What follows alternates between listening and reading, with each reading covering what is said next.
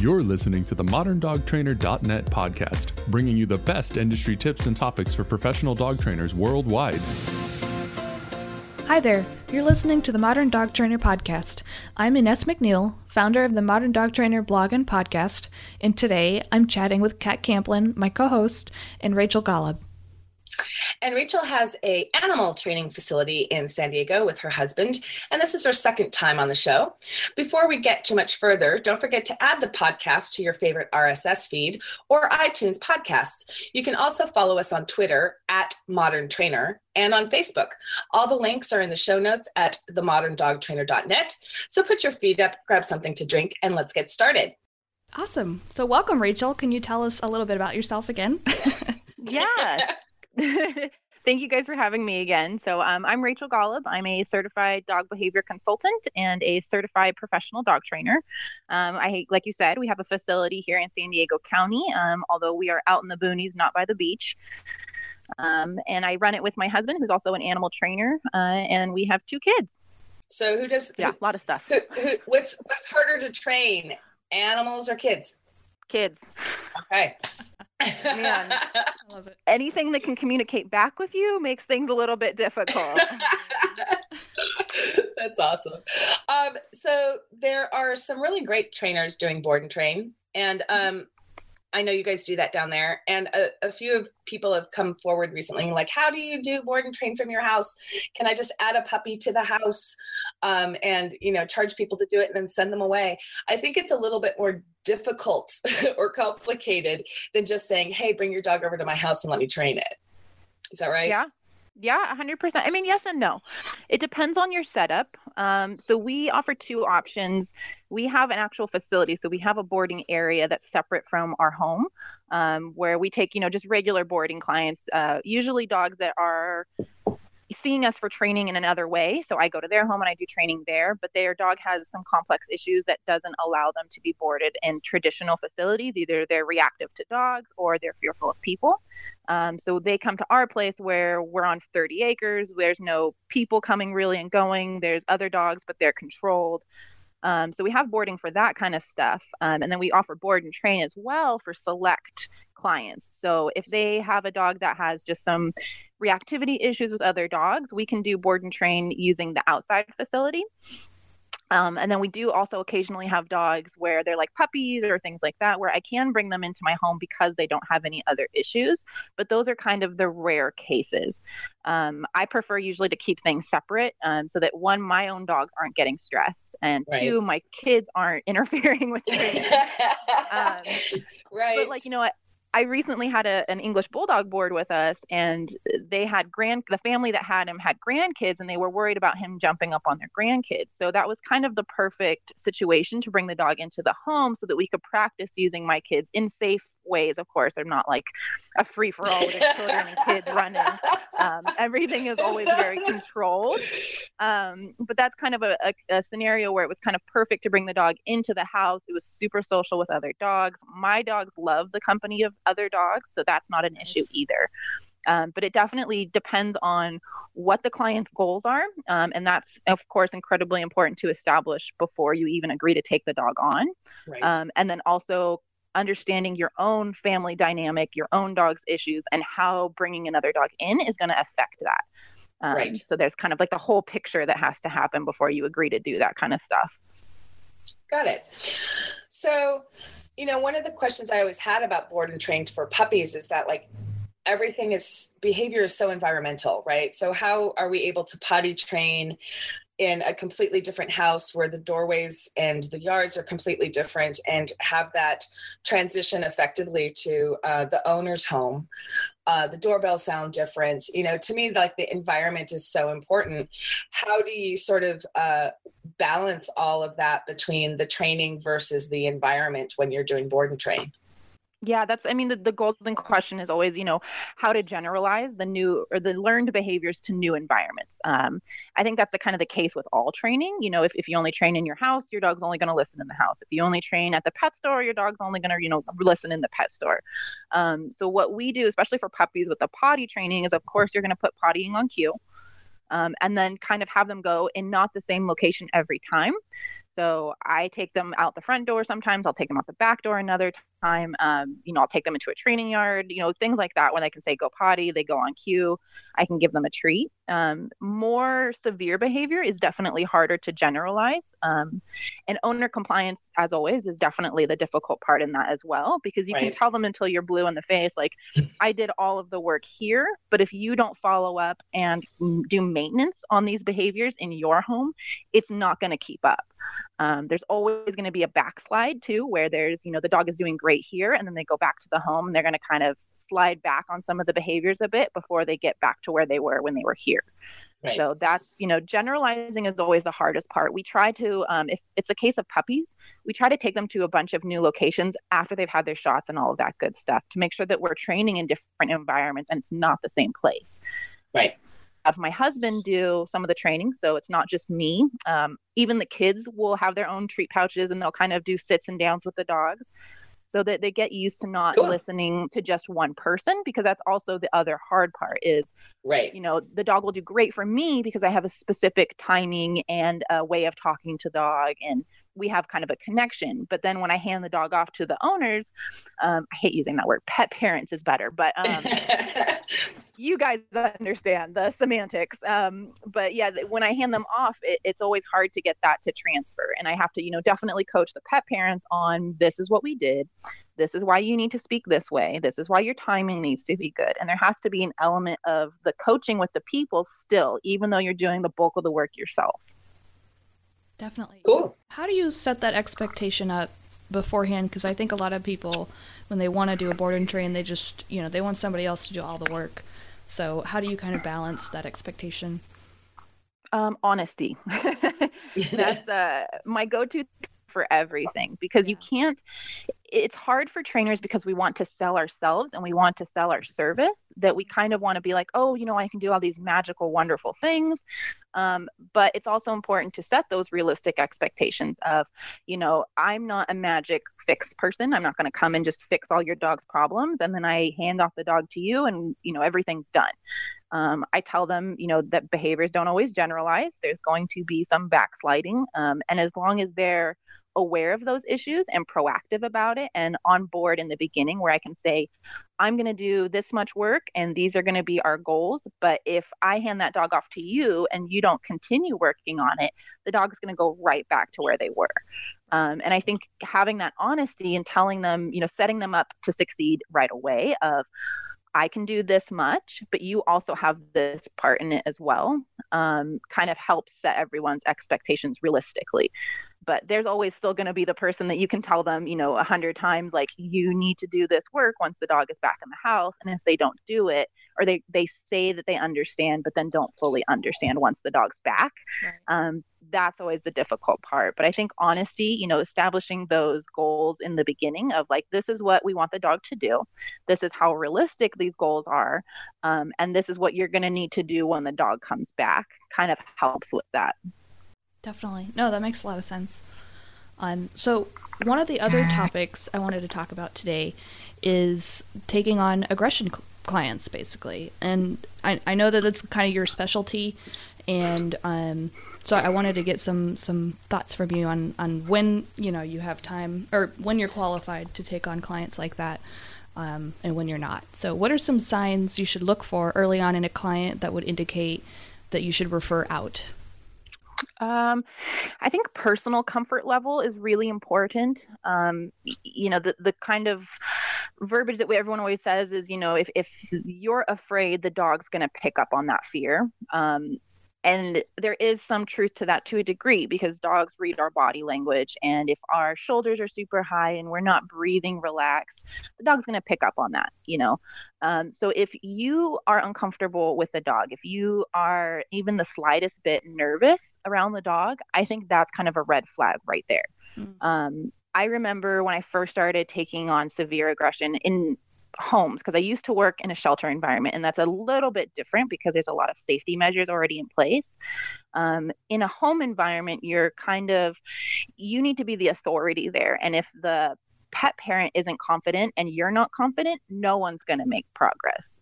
So you kind of need to come into that picture being like, yes, I know what I'm doing. Yes, I can handle that, because your confidence reassures the pet parent and the dog. So I think personal comfort level is the first thing that I pay attention to.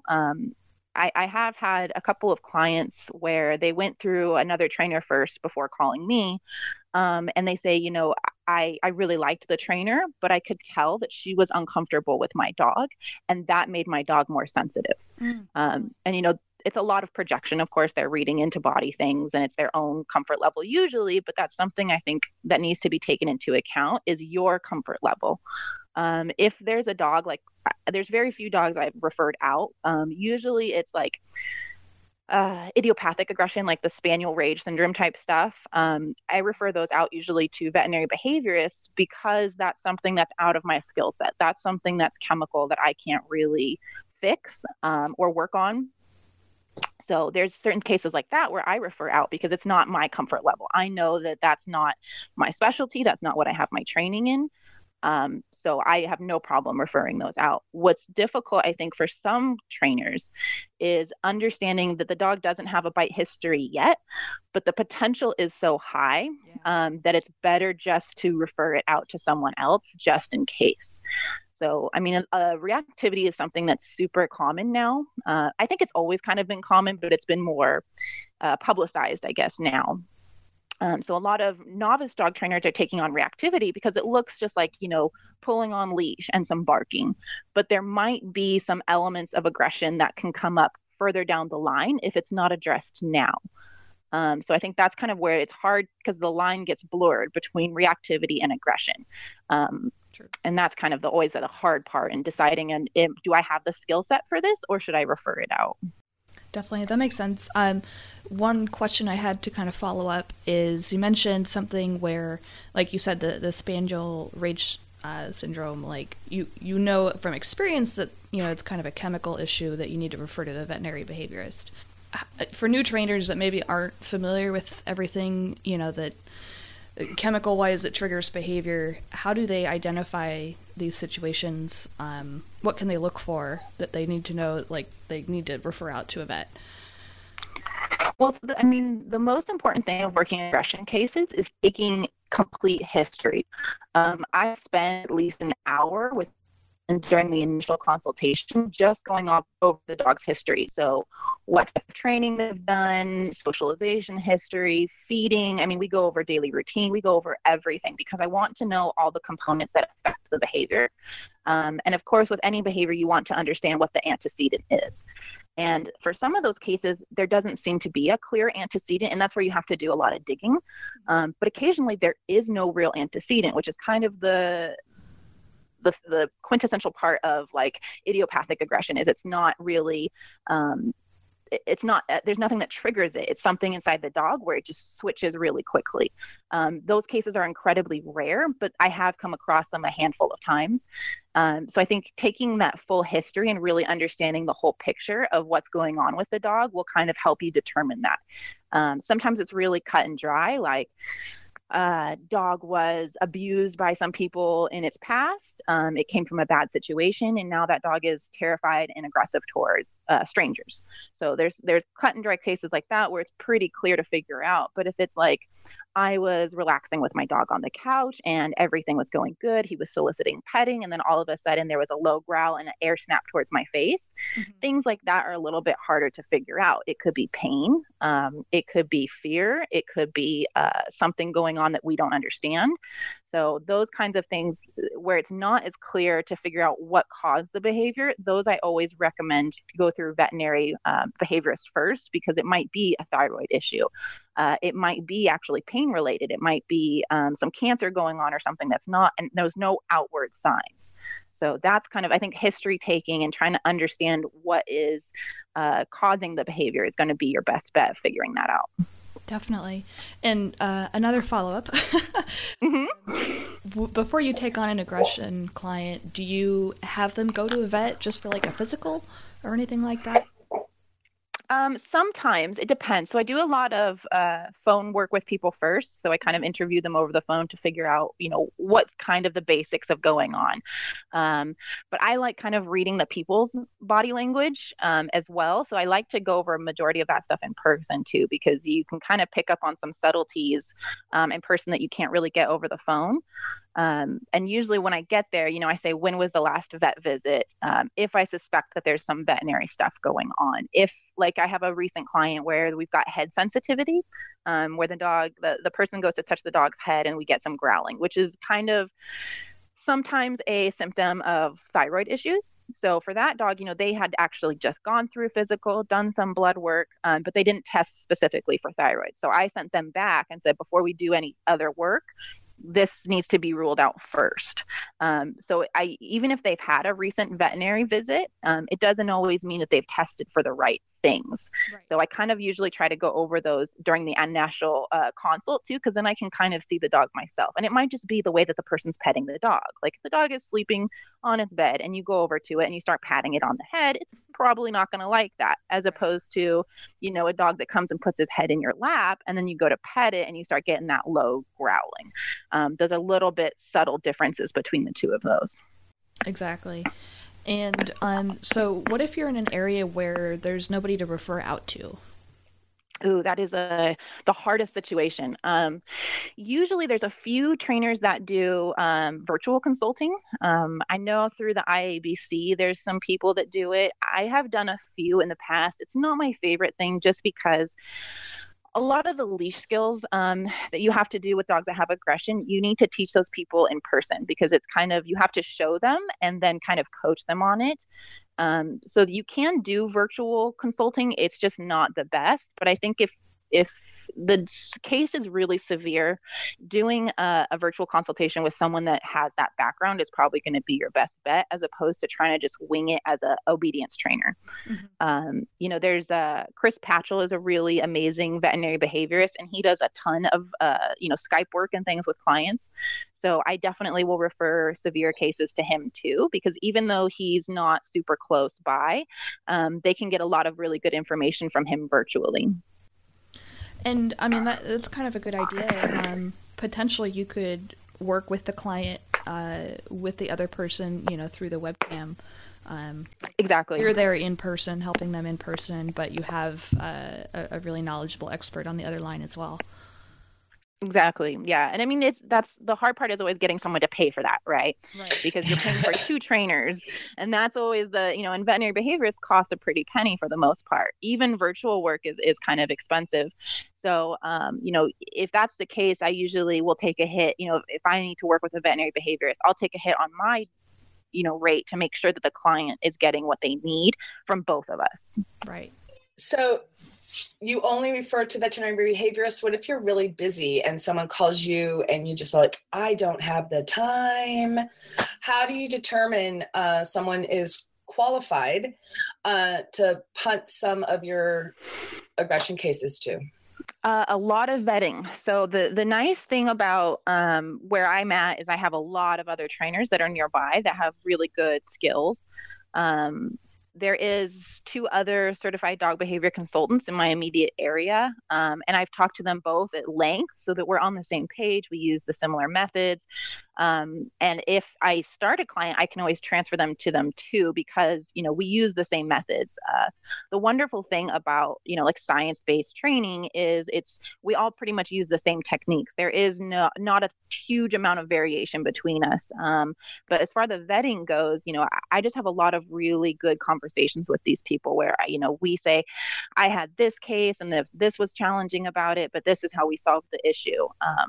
And just like I kind of interview my clients, I'll interview other trainers as well. And I think having those discussions and those open lines of conversation really helps everything, because then we all feel kind of connected on the same page without feeling threatened by each other. Great. And if there isn't someone local, I mean, I know that, quite a few trainers are in the middle of nowhere, and there isn't anybody local. What do you do? Do you refer to a Skype? Do you, what's sort of like that? How do you be helpful when you have no tools to be helpful? Yeah, I mean, those Skype trainers are usually the best bet. I mean, there's I love working separation anxiety, but it's not my forte. And if there's someone that needs immediate help or something and I don't have time, there's a really good trainer that's local to me that does Skype separation anxiety cases. And even people, I have a family that's in other states and they've had some separation anxiety. And I've referred to this person because she can do it virtually.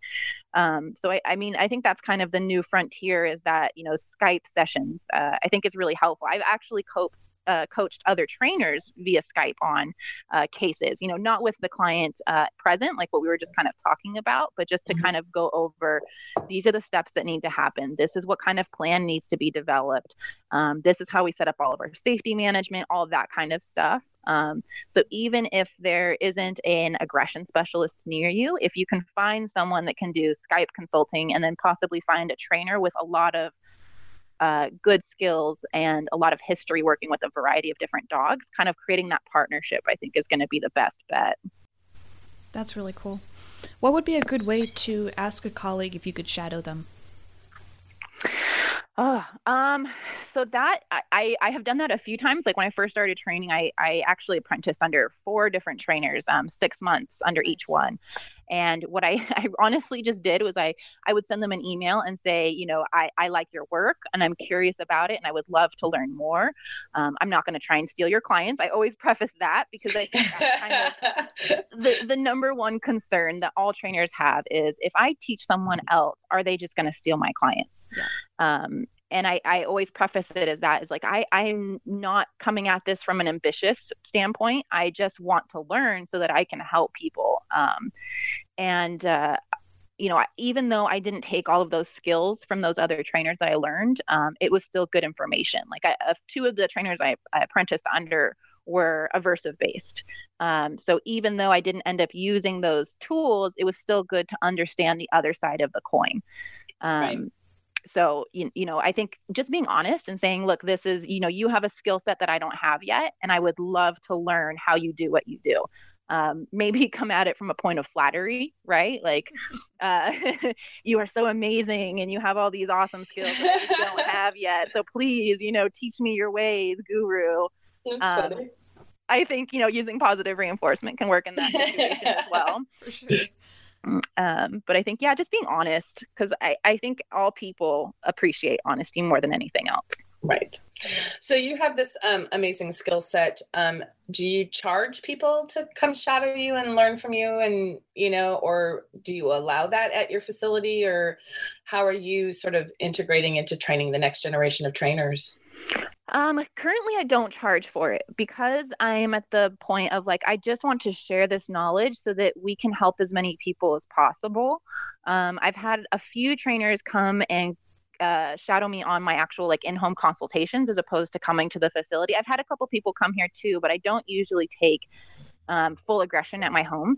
So when it's people-directed aggression, I go to their home usually. And that's kind of where I want other trainers to learn the most, is in the home, because it is not necessarily about the dog. It's all of the other pieces that come together with the dog. So it's the people, it's the environment, it's the nutrition, it's the exercise, it's the daily routine. And that's what I want other trainers to learn, is to look at the entire component, the entire picture, not just one component. And I think that's where my job of coaching them is learning to take all of those factors into place, and not just looking at the behavior and saying, okay, this is the behavior and this is what we want to change. There's so many factors that affect everything that I don't think a lot of people realize. And a lot of stuff I think is really interesting is when you change enrichment in dogs, it can affect aggression. So a lot of the times, predatory aggression is a really good example. I wouldn't even say predatory aggression, because that's kind of natural in all animals. But predatory behavior is a difficult one, where it's incredibly natural for all dogs. And if you give them some outlets in other ways, some enrichment things like stuffed Kongs and things like that, it can kind of take some of that excitement out of those issues. So that's another a case where even fear aggression. So the dog is super afraid of people or other dogs. When you start building their confidence in other areas, it affects that aggressive behavior. So I think that's when you have people shadowing you, I think the most important part for them to understand is that it's not just the behavior, it's everything else that takes into place.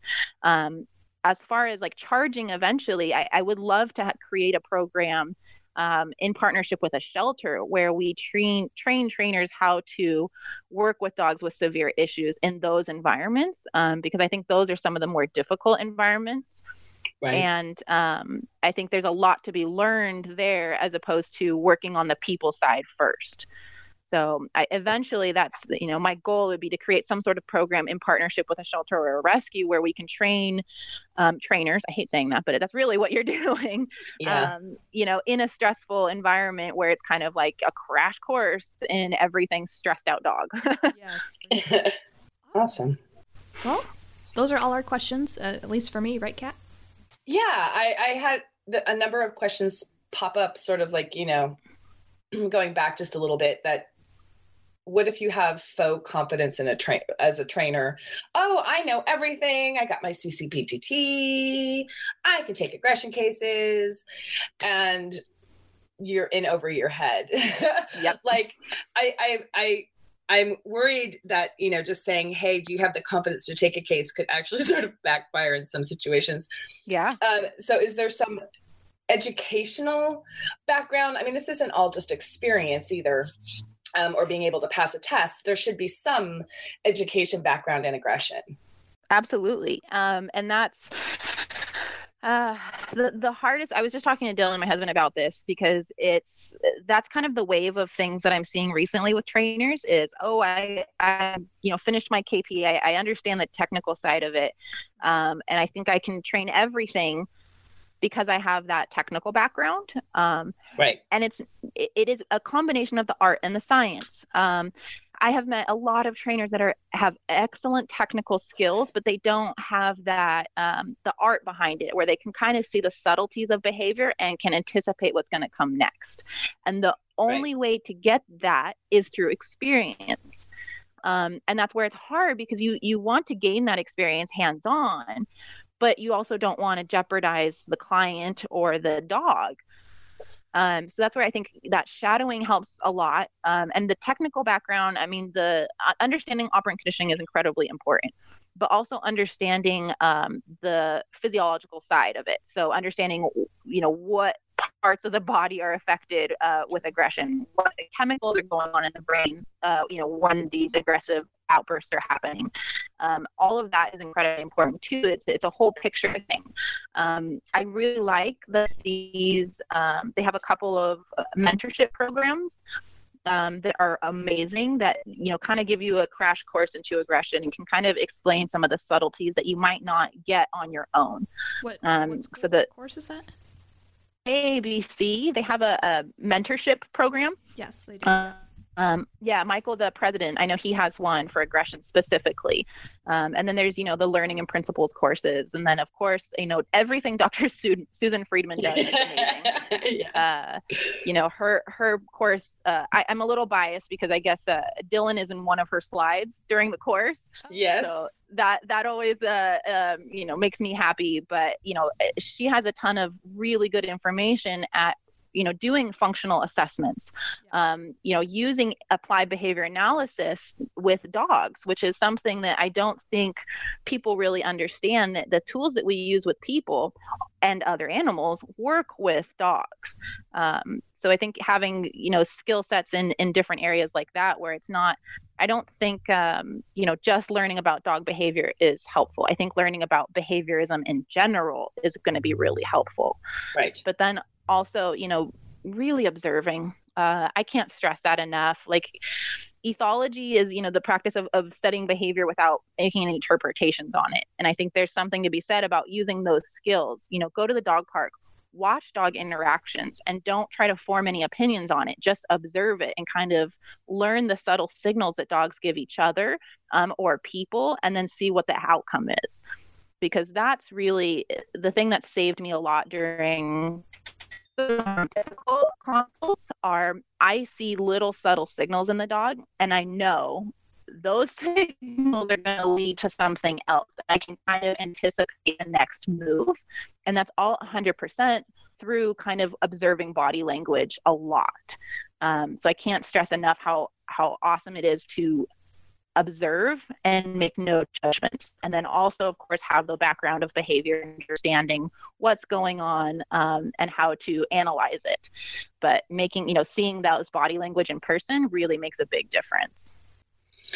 Yeah, I really think just going and hanging out at a dog park is a really good idea. I know I work some of my reactivity clients on the other side of a park that has a dog park, and you can hear the fights. So, it's like I'm there for half an hour working a reactivity client, and there's been 5 fights. So, one of my things would be like, can I predict which dogs are going to fight? Mm-hmm.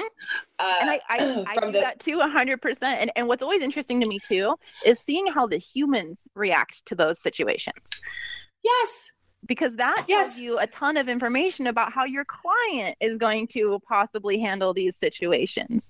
And identifying like the human emotions that affect the dog behavior is so helpful.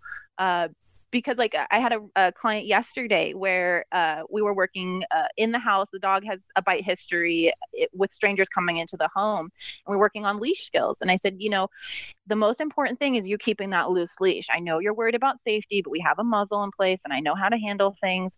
The most important thing for me is that if you get afraid or you notice something that scares you, please don't pull back on that leash. Right. And I said that probably 10 times, and it inevitably ended up happening, and the dog reacted.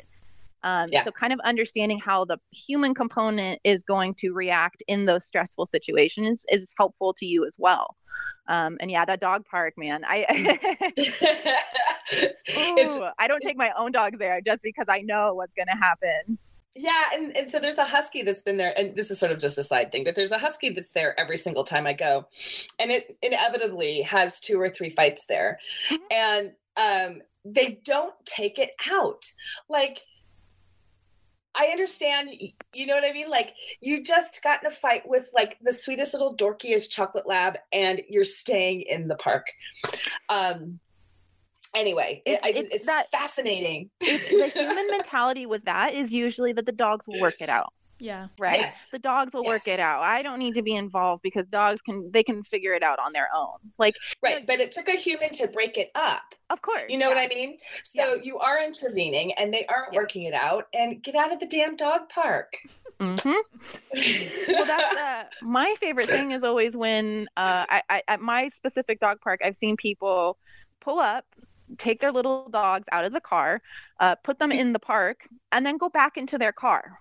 And just leave their puppies, or small dogs to run amok with larger dogs in a dog park without any supervision. Oh my goodness. I will never understand that mentality. And that, that kind of goes back to, for me, the most important thing is educating everybody as much as possible. I've gotten into some really interesting discussions with aversive-based trainers recently, just because I don't like conflict, but I think my job is to kind of educate, advocate, and to come at it from a place of love instead of, anger, which is really easy for us positive trainers to do because we know the ramifications of what people are doing. But I try to understand that these people just don't know any better, that this is what they've been taught. They don't think that there's anything else. And the only way that we're going to change, the culture of dog training in general is to educate the people promoting these other methods. Yes. So education, promote. Well, and I got to admit, a little show and tell. So, working at the dog park means that sometimes dogs come in that aren't being driven in, they're walking. And so there was this guy with this beautiful blue pitty, and I'm working with a reactive Bouvier, and we're walking by, and I'm like, really working the look at that thing as we're walking by this pitty, and using happy voice and all this stuff. And this guy's like, sit, popping the prong, sit. And pushing down on the butt. And I went, good look, let's go. And the dog followed me away. And I was just like, the more we do that, where they see that a really big dog can be controlled with just a happy voice, the better we are. Yeah. That's the education part of like, you don't really need to use these methods like that. saying just that of you don't need to do this kind of sets people back, because they're like, you mean I don't? Like, this is a big unruly animal. I have to control it through force, right? Because that's primate human behavior is I can control it through brute force as opposed to cookies, right? Like, but my favorite thing that I say to these people usually is, do you really think that we domesticated wolves through force? True. Yeah. There's no way. We would have been mauled to death. Like, there's no way. We did it through the use of food. They followed us around looking for scraps. Like, if we can domesticate wolves through the use of food, why can't we train dogs with it? Yeah. Yeah, that's I think that's a whole other podcast. Like how we, no, it's a really good idea. We need a bunch of people on to talk about the talking points and how we get past this alpha mentality, because we all have this conversation like multiple times a week. And the most recent one was like this 70-year-old woman who said to me face to face, "You're so alpha." Oh God. And I went, no, look, I have treats. And we ended up having a nice conversation about exactly why I'm not alpha and exactly why we should just do away with that term completely. And she went away thinking, which was great. Yeah, that's education. I go into every single client's home basically as a myth buster to start. I just go down the line of this myth that you've learned from Cesar Millan, this one that you heard from your vet, this one that you heard from your neighbor, and why that they're myths and not true. And it's what always amazes me is the information's out there. It's one Google search away, and it's just people don't want to learn, they don't want to take the initiative to learn it themselves. So they need to hear it from someone that has a certification process, behind them, that can say, I can tell you for certainty that this is what happens and this is why. And, like the dominance hierarchy thing, that the guy that came up with it in wolves has actually like taken it back and apologized for it. It wasn't really accurate. So it's just, but yeah, we should definitely do some sort of like a YouTube video where we can all talk about it. Because we can all talk about it. There's certain key phrases that I have learned that just turn that switch for a lot of people. And I wish more trainers would use it, because it kind of demystifies things and it gets them back to reality. Yeah. So. Yeah, I've got a whole myriad of wonderful quotes. So we should just pool our debunking alpha myth stuff podcast of just sharing the myriad of pithy comments to get people to drop that mentality. Yes, I'm on board. Awesome. Yeah, we'll definitely do that. Great. All right. Any last questions? No, I'm good. Thank you. You gave us a lot to think about and talk about today. And I know we went a little bit over, but thank you so much for taking the time to join us. Of course. Thank you. Always my pleasure. I love your guys' information. Thank you.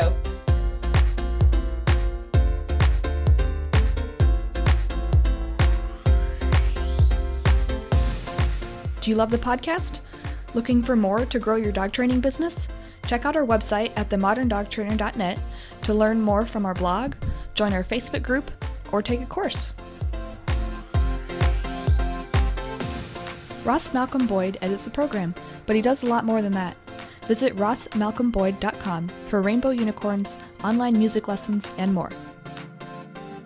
Thank you for listening to the Modern Dog Trainer podcast. Don't forget, you can check out the show notes at themoderndogtrainer.net/podcast.